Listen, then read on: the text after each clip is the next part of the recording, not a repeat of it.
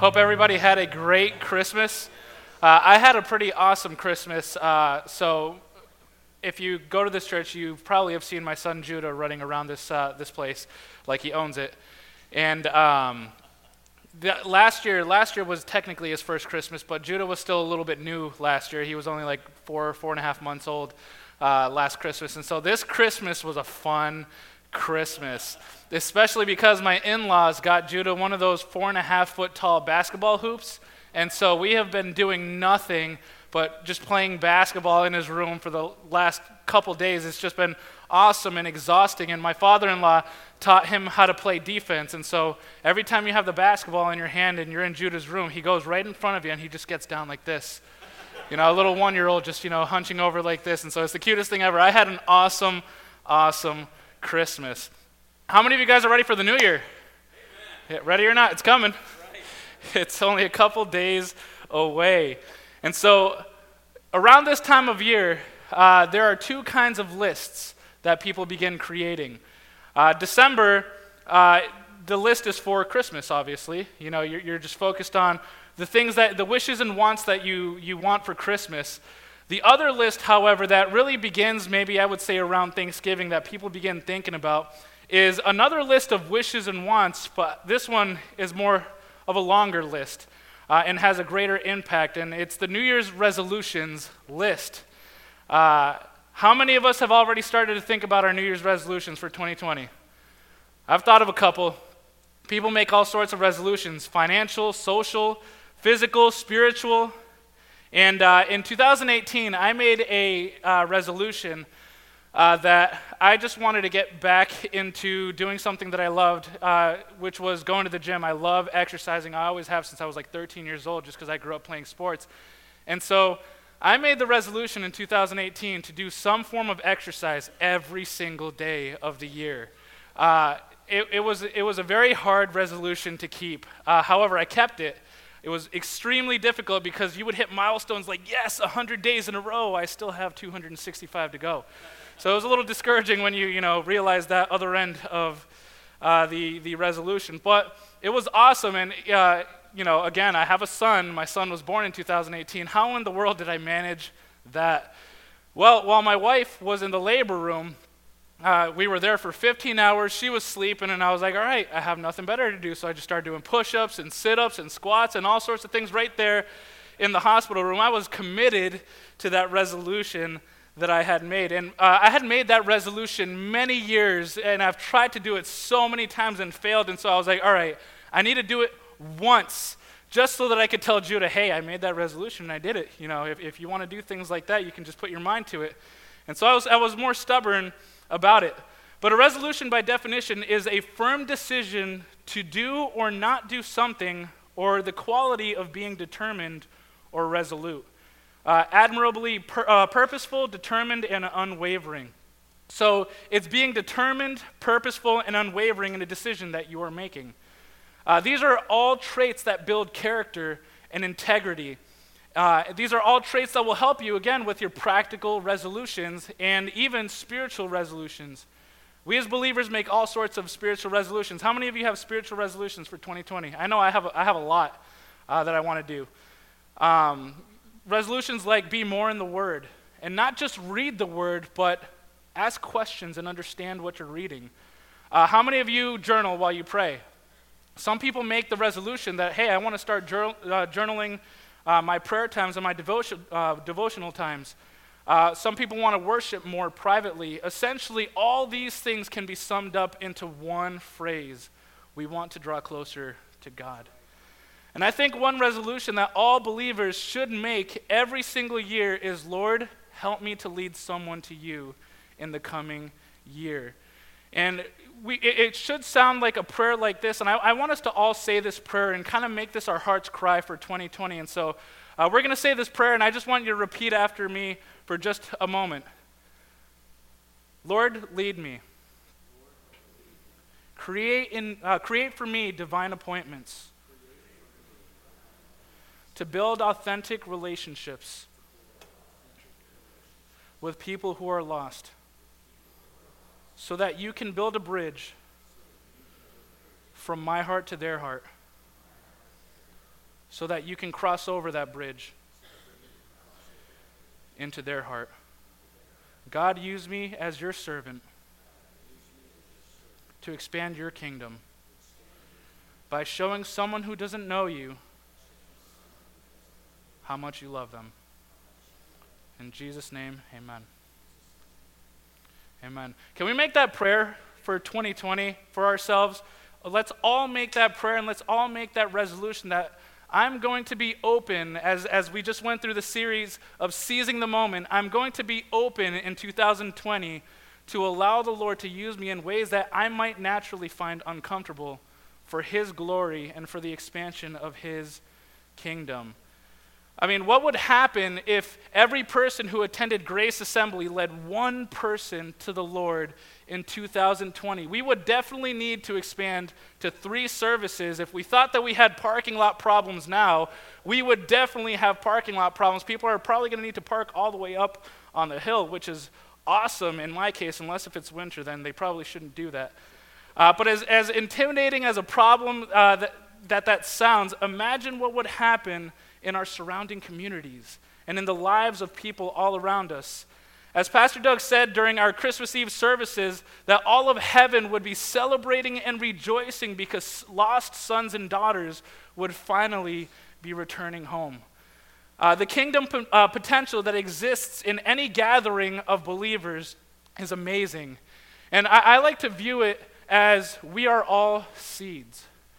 We know what seeds are. I mean, come on, we like fruit, we like food.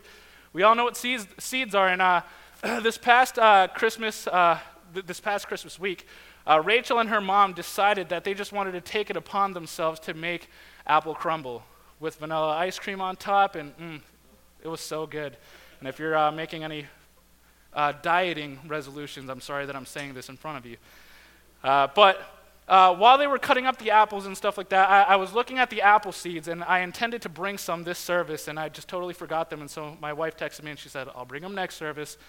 But we're all like a seed. And if you look at an apple seed, it is so small, but the potential that is inside of it is huge. If one seed reached its potential on becoming an apple tree, it has the potential to produce about 800 apples per season. One seed, 800 apples in one season. That's not the only growth to consider, because every apple has an average of 13 seeds within it. So 800 apples times 13 seeds is 10,400 seeds. This one seed, in reaching its potential and becoming a tree, has the ability to multiply itself 10,400 times in one season. Imagine what would happen if we reached the potential that God has created us to reach. Imagine if we become the men and women that God has created us to be. Imagine the potential of just expansion and multiplying that is within us. But do you know that the first thing that needs to happen for any of this to take place? The seed needs to die. It has to be dried out completely and essentially die in order for the potential within it to come forward. And I'm going to come back to this for a moment, so just hold on to that. Spiritual resolutions are great, but making those resolutions are only step one in the resolution process. The very next thing that we would have to do in the resolution-making process is making a game plan so that we can succeed in the resolutions that we're making for ourselves. If we don't make a game plan, then all that list of things that we would like to do and our resolutions, all it is wishful thinking and reality. That I like the idea of getting better in these things, but that's about it, just liking the idea. Keeping them will take work. This is not just for, again, practical and financial resolutions. This is for every resolution that you will make, and I just want to hit on the spiritual ones today. If we're going to make the commitment to be open to be used by the Holy Spirit to lead someone to Jesus in 2020, then we need to understand that we have as much access to God that we could ever want or need. We can come to him in prayer at any moment of any day. We can worship at any moment of any day. We can sit still quietly in his presence at any moment of any day. We have as much access to God as we want, but we have to be actively pursuing him on a daily basis. You can't expect to draw close to somebody if you're not spending time with that individual. And so, back to the seed for just a moment. If the first thing the seed must do is die to multiply itself, and we are seeds, then does that mean that we too must die in order for the potential within us to be brought into fruition? So what do we do? What do we do to die to ourselves? What do we need to do, rather, to die to ourselves? The Apostle Paul said in Galatians 2:20, I have been crucified with Christ, and I no longer live, but Christ lives in me. This life I now live in the body, I live by faith in the Son of God, who loved me and gave himself for me. So how did Paul die to himself so that it was Christ who lived in him? How can we become like Paul in passionately following Jesus as he did? I believe perspective is key. The Apostle Paul had this perspective that viewed all things in light of eternity. This perspective is what I want to use today to kind of lay the foundation for the message. And so the main passage of Scripture that I'll be going through is Philippians 3. I have 4 through 10 up there, but I'm actually going to begin at verse 1, a last-minute audible decision I made last night. Beginning in verse 1, it says, In addition, my brothers and sisters, rejoice in the Lord. To write to you again about this is no trouble for me and is a safeguard for you. Watch out for the dogs, watch out for the evil workers, watch out for those who mutilate the flesh, for we are of the circumcision, the ones who worship by the Spirit of God. Boast in Christ Jesus and do not put confidence in the flesh. That's the phrase that really begins what I want us to grasp today. Boast in Christ Jesus and do not put confidence in the flesh. Verse 4, although I have reasons for confidence in the flesh, if anyone else thinks they have grounds for confidence in the flesh, I have more. Circumcised on the 8th day of the nation of Israel, of the tribe of Benjamin, a Hebrew born of Hebrews, regarding the law, a Pharisee, regarding zeal, persecuting the church, regarding the righteousness that is in the law, blameless. But everything that was a gain to me, I have considered to be a loss because of Christ. More than that, I also consider everything to be a loss in view of the surpassing value of knowing Christ Jesus, my Lord. Because of him, I have suffered the loss of all things and consider them as dung, so that I may gain Christ and be found in him, not having a righteousness of my own from the law, but one that is through faith in Christ, the righteousness from God based on faith.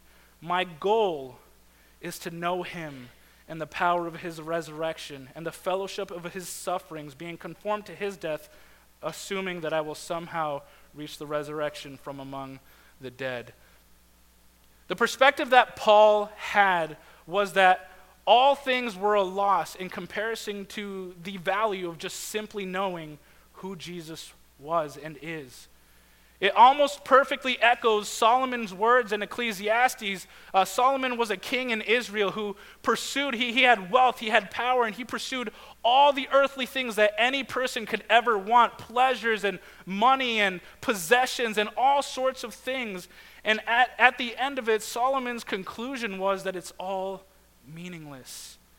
You could pursue all those things, but in and of themselves and by themselves, it is all meaningless. He sought after everything, and he came to that conclusion. That meaning was essentially found in only God, in God alone. Jesus was Paul's everything, just like Solomon. God was his everything. We truly need Jesus to be our everything in 2020 if we want to succeed in our spiritual resolutions and drawing near to him. And we need Jesus to be our everything if we want others to see the joy of the Lord in our lives despite our circumstances. And that's when they begin asking questions themselves. They begin saying things like, I know what you're going through. I know your situation. How are you so full of life despite your situation? What do you know that I don't, that is causing you to be so full of joy? What is it that you have that I don't? From the moment Jesus enters our hearts to the day he returns or calls us home to be with him, maintaining Paul's perspective is key to making our dying to self so that Christ may live within us a daily thing. It is key in making our surrender to Jesus a daily surrender. And there are a few points that I want to draw from Paul's perspective in this passage. The first being more of a statement. Be mindful of the source of your confidence. Be mindful of the source of your confidence. One thing that comes naturally to us is to be able to see the fault in other individuals. A decision someone makes, something they say, habits, and even their driving skills. How many of us we leave church on a Sunday or we're on church on a Sunday, some guy cuts you off, and man, it just like, you need prayer at that moment. You're just like, Lord, I need strength right now. God, I need grace. I need mercy, Lord. I need help right now, Lord. When I was growing up, my dad is a very aggressive driver. And when I was growing up, somehow all the dummies on the road came out to drive when he was driving, and I only came to that conclusion because my dad would, in other words, call people dummies. I'll let your mind wander where it wants to with that, and you're probably right. But for some reason, all the bad drivers came out when my dad was driving, and he was so quick to point to them, and they're driving and this and that, and they're not going the speed limit, or you're allowed to go 5 miles per hour over the speed limit. Let's go, pick it up, and you kind of just push them. And one of the things that I just hated about living in New York City was street lights. The moment a street light turns green in New York City, if you are not inching forward and already moving, you're getting beeped at by everybody in that line. It's like an orchestra of horns behind you just telling you, go, start moving. And so we're so good at pointing out other people's flaws and shortcomings within them. And we find it difficult to be able to take a personal inventory of what's going on within us. And that's true for many reasons. The first being it requires transparency. And even when we're being transparent with ourselves, sometimes we find that uncomfortable if we aren't transparent frequently with ourselves. If we find something wrong, then we feel defeated and broken, and we just don't know what to do in that moment. People find it difficult to take personal inventories because they're blinded by their own shortcomings because of justifications that they make for themselves, and essentially we are blinded by pride. And Paul uses one verse out of these 10 to warn you about other people. But then Paul takes the time to use 4 to 5 verses to talk about the dangers that are within ourselves, specifically the dangers within himself. He hits on the area of pride pretty hard right here in these verses. Paul wrote as though he were challenging the Judaizers to a showdown. His preliminary conclusion before he even got to specifics was that no matter what advantage was brought forth by his opponents, he had a greater advantage to theirs in being righteous by the law. Has anyone ever had a one-up argument with somebody? You say something like, I got this, and that other person's like, well, I got this and that, which makes this so much better. And it just keeps going back and forth. Kids do this a lot. If you notice or you remember being a kid and just having these just constant things with people, like, I have this superpower. Well, I have this superpower that defeats that superpower. Oh, yeah, well, I have this shield right here that makes that superpower useless. And it just goes on back and forth, back and forth, back and forth. And Paul was essentially using this method not from a place of arrogance, but to communicate, I have had it all. The things that people want, I had. He had the power. Being a Pharisee, he also had authority and recognition. He had social status. He had an education, which not many people in that day did. Having Roman citizenship, he was in with the big-time players of that day. And like Solomon, Paul, having genuinely encountered Jesus, having been transformed after only one encounter with Jesus, considered all of those things meaningless. In fact, he goes as far as to call them dung. Many times in my life, and many times in our lives, rather, we place too much confidence in our abilities, gifts, and talents, and all it takes is really one unfortunate situation, circumstance, or accident to take many things away. People who depend on great athletic ability to take them far, all it takes is just one blown knee or one broken this or one torn this, and it's like everything all of a sudden changes. People with great voices, all it takes is just straining those vocal cords just so hard, just one time, or getting some sort of disease. Like my father-in-law, he had a disease when he was a kid that basically was going to stop him from talking, and he knew that he was supposed to be a preacher. And he knew that this was the devil's way of trying to hold him back from reaching the potential that he had within him. And through prayer and through faith in God, God completely healed him. And my father-in-law is a pastor today, and he's been a pastor all his life and all the time that I have known him. Whatever it may be, the gift in and of itself is good, but when used to glorify God, those gifts are great. Growing up playing sports, I had to play sports growing up. I was born with really bad asthma. And so I was always just doing running sports and all sorts of things, basketball, baseball, and just absolutely loving it. And then when I was in seventh grade, I got introduced to football. I love football. It was the greatest excuse to have a bad day and hit somebody after, and it was encouraged. It was awesome. And so around that time, I discovered what the gym was. And when I started working out, I couldn't even bench press the bar, which was only 45 pounds. And so you can imagine, and I'm sure if you go back on my Facebook and just scroll back on my pictures, you will see a very skinny, frail Pablo that this current Pablo ate and devoured.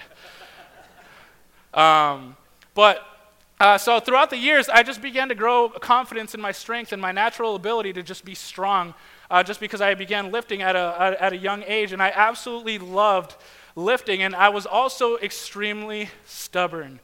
I would always find the biggest person in the room and try and make them my workout partner so that I eventually one day could outgrow them in things that they could do and then need to find another person who was stronger or this or that. And so needless to say, it was almost natural for me to get a little proud with the strength that I had within me. And when I was in college, I was working out in the gym. This was after my sophomore year. I stayed on campus to work. I worked on the grounds crew and maintenance crew, just taking care of the campus and doing some projects that they wanted done over the summer. And so I would usually work maybe a 10-hour day doing that, and then I would go to the gym on campus right after, and then go to my room, shower, take care of myself, eat, and just enjoy the rest of my day. And I remember it, as if it happened yesterday. It was June 1st, 2013. I was done with working. I was just kind of washing my hands and washing up a little bit. That way I wouldn't get the equipment dirty in our gym. And I was doing a workout with two of my buddies. And literally, this was the last set possible. Like, we were done after this. I had gone to the local grocery store. I got a rotisserie chicken that I was going to eat all by myself. I was so excited for what I was going to have for dinner after a long 10-hour day and then working out for about an hour. And I was on a Smith machine, which, if you don't know what a Smith machine is, it's basically the machine that has that bar that's attached to it that basically it acts as a spotter without you actually having a spotter. And I had that bar hooked up top because I just hate that bar. And so I had it locked. It was on one of the things that locks it into place. And our school had hooks that were basically an extension so that you could use a free bar if you didn't like the bar that was attached. And I was using that. And while I was bench pressing that bar, this was my last set. I'm telling you guys, I was so close to that rotisserie chicken. I was just finishing. I rack up that bar, and before I could even let that bar go, the other bar came down on my face. I was doing decline bench press, so I was basically upside down, blood rushing to your head, and the other bar, which was about maybe 7 or 8 feet high at that point because I was doing decline, all that stopped it was my face, which is why I have this lovely scar here.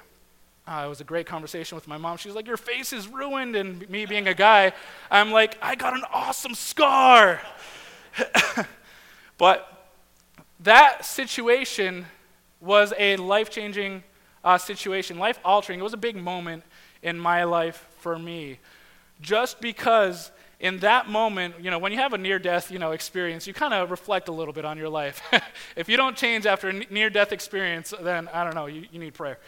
But in that moment, I realized that I could potentially die right here just because the bar lacerated everything. My muscles were gone right there on my face. My nerves were gone. I instantly could not feel anything, which was a blessing because I couldn't feel it. I haven't had a headache since. But it was also scary because I didn't know how bad it was until I saw my friends' reactions around me. And it was so bad that when I pulled the bar off my face and I rolled over, I spit a couple of my teeth out because it hit me that hard that my jaw just shut and, teeth flew out. And I remember being rushed to the hospital, and it was kind of just being in and out of consciousness, just, worrying like, God, is this it? Lord, I'm only like 22, 21 years old. God, is this really it for me? Is this the end? Is my time on this earth done? And I remember kind of just making the decision that, well, if this is it, if something's about to happen, I want to go out, giving glory to God. I want to go out praising God and honoring Him. And so while I was rushed to the hospital, I was rushed in, all of a sudden, like it was almost as if all the doctors and nurses in that hospital were in that room waiting for me. I just began to just share with them, and I just began to talk with them. And it was such an amazing experience because I walked out of that hospital without a concussion. I walked out of that hospital without bleeding or swelling in my brain. I walked out of that hospital with just a laceration on my face. No crack in the skull, nothing. And the doctors literally told me, you should be worse off than you are. In fact, if the bar had fallen like even a half a centimeter over, your eye would be gone because the scar starts right here in the corner of my eye. And they basically said, you should be worse off than what you are. How are we speaking to you right now? Your brain essentially should be splattered on that wall. And I got to just share with them. And one of the nurses before I was discharged, she came up to me and she had a conversation with me. And she said, from the moment you walked in this room, I knew that you were a believer. Because from the moment you were rolled into this room, even though the situation was crazy, even though it was hectic and we needed to do all the tests and scans, there was a peace and a warmth in that room that I could not understand. And I took that as an encouragement for me because I don't know if this nurse was, maybe just a couple days or weeks just because of, calling out to God and not hearing from Him or this or that. I don't know if she was just a couple moments away from just giving up and just letting God completely go. But in that moment, I was able to just share with her through just my faith in God, through my confidence in Him, whether it was my moment to go with Him, hey, I'm with Him, or whether I get to continue to live. But just through my faith in Him, I was able to encourage somebody that could have been on the verge of losing their faith. And it was just a life-changing moment for me where I just truly made the decision, Lord, I'm sold out. God, I am sold out for you. Lord, if that was my last day on earth, I began to also reflect on the things that I had done previously that, weren't glorifying to God. And maybe, if somebody saw me doing this or saying that and stuff like that would be a contradiction. And that was the moment in my life where I just said, Lord, everything else is meaningless. Lord, everything else is meaningless. Because the only thing that matters at the end of my life is whether I had a genuine relationship with you or not. Paul goes on to just say all things that people can find pride in, all things are completely meaningless. I can reflecting over my life, I can truly say that was the day that I truly began living confidently in Jesus. Sold out wholeheartedly. And it's amazing because, you would think a student who goes to Bible college, they're in Bible college for 2 years, all sorts of this and that, you would think that those were like the superstars of the youth group, but people are people. People have baggage. People also need to daily surrender to God so that they can become the man or woman that God has created them to be. And it was at that moment where I just truly let things go and just surrendered completely. Some place too much confidence even in their ability to get out of a bad situation. But what happens when you can't? All of a sudden, in an instant, you're faced with the reality that you cannot do it by yourself. You cannot make it by yourself, and you need help. Doubtless, Paul considered his life-transforming conversion on the Damascus Road as the time when he switched from confidence in the flesh to confidence in Christ and Christ alone. Growing up, I didn't have the best of situations. My parents divorced when I was very young, and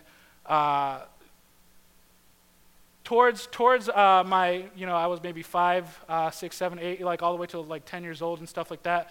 They were very big partying years for my mom, just because it was the end of her 20s and 30s were beginning, and it seems like for some reason people are scared about being 30. I'll be 27 in like a week, and so I'm getting closer to 30. I'm excited about it, but for some reason, many people think that, oh man, that's the end of everything. And so they were the partying years, and sometimes those parties followed home. And when I was a kid, I was exposed to a lot of things that a kid should never be exposed to. And I began to develop this stubborn mentality that, for lack of a better word, life sucks. And what you get out of it, what you get out of it is what you take, the lessons that you learn from your situations, and learn those lessons. That way you can better yourself when you have more control over your life. And so I just became a stubborn kid. Like, I wasn't going to be one of those people that allowed my situation to be an excuse as to why I'm this way. Or I wasn't going to let my situation, this was pre-God, I didn't know God at this time. I wasn't going to allow my situations and hard experiences as a kid determine that I was going to be, an alcoholic for this or that. I just determined in my mind and in my heart, I will never put my kids through some of the things that I experienced. I will be so stubborn to not let my kids experience some of my experiences. And so time went on, things got better, all sorts of stuff. My parents were fighting for custody for about 10 years until my dad finally won custody when we were teenagers. And so for the remainder of my high school years, I got to live with my dad and just enjoy him some more. And then just something, it was like in 1 year, my mom was having a surgery to get her gallbladder removed, and she was given a medicine that she was allergic to, and basically she was put in a coma for a week, and when she woke up, her motor skills were gone. She had to learn how to walk and talk again, and years and years of physical therapy, and even physically she still needs to go to physical therapy to just continue regaining the strength for her walking.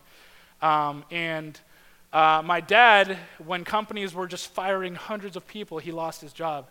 He was one out of like 400 employees that were fired from his job. And so in that situation, again, it was just like, man, do I give up? Like, what do I do? We can't catch a break. My dad lost his job, meaning we got evicted from our homes and, moving around and so much stuff. My mom lost her job. She got evicted from her home. She's moving around and stuff. So when we stayed with mom, when we stayed with dad, it was almost like a different place every time we went. From the beginning of my high school career to my senior year, we moved about 13 times. And so there was never a stable place for me to call home. But again, I was not going to say, this is the reason why I'm this. This is the reason why I'm that. I made a stubborn decision in my heart to not let my circumstances determine the outcome of my life or my situation in the future. And I know what it is to go through those things without God, and I know what it is to go through those things with God and having a relationship with Him and reflecting over my life, because again, this time of year you just reflect and you make those resolutions. Reflecting over my life, I see how much God had His hand in my life.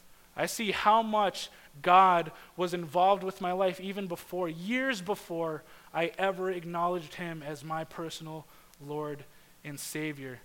It was as if when the switch happened, it was as if I had nothing. I didn't have a stable home. I didn't have this. My parents didn't have stable jobs. And it was a lot easier for me to consider all things a loss like Paul did. But what I gained was more valuable than anything this world could ever give me. The second point in today's message is, when all is a loss, Christ is gained. When all is a loss, Christ is gained. And when Christ is gained, you gain life. You gain purpose, drive, mercy, grace, and identity. And if I could have the worship team come up at this moment. Those who gain Christ, according to verse 8, are those who are found in him, verse 9. Christ is in the believer, and the believer is in Christ. And Paul wanted his life to demonstrate these truths. Being in Christ, he was not clinging to any righteousness of his own doing associated with law-keeping. Such a righteousness is viewed by God as not righteousness, but rather filthy rags, according to Isaiah 64.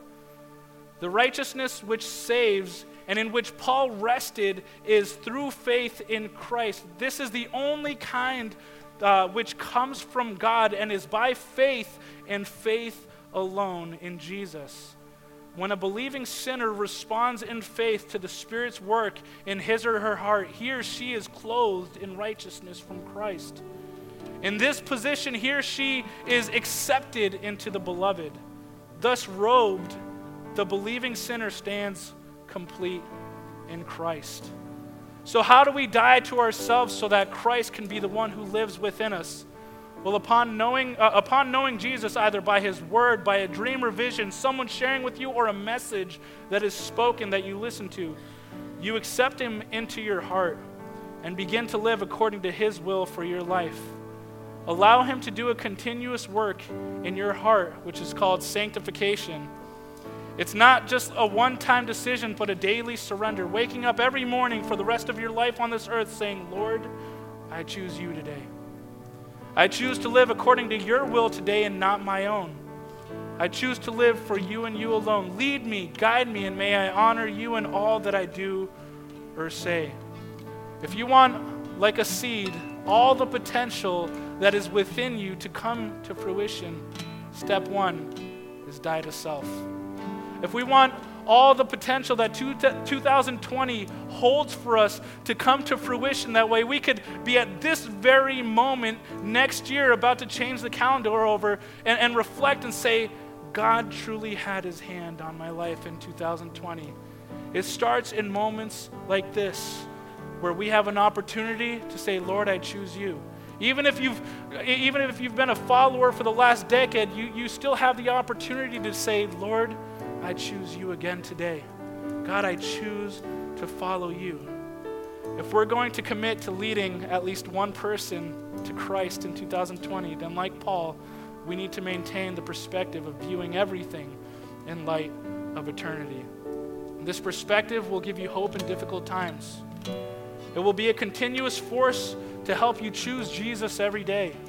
And it will help you make sure that your relationships in 2020 are meaningful with the potential for eternal impact.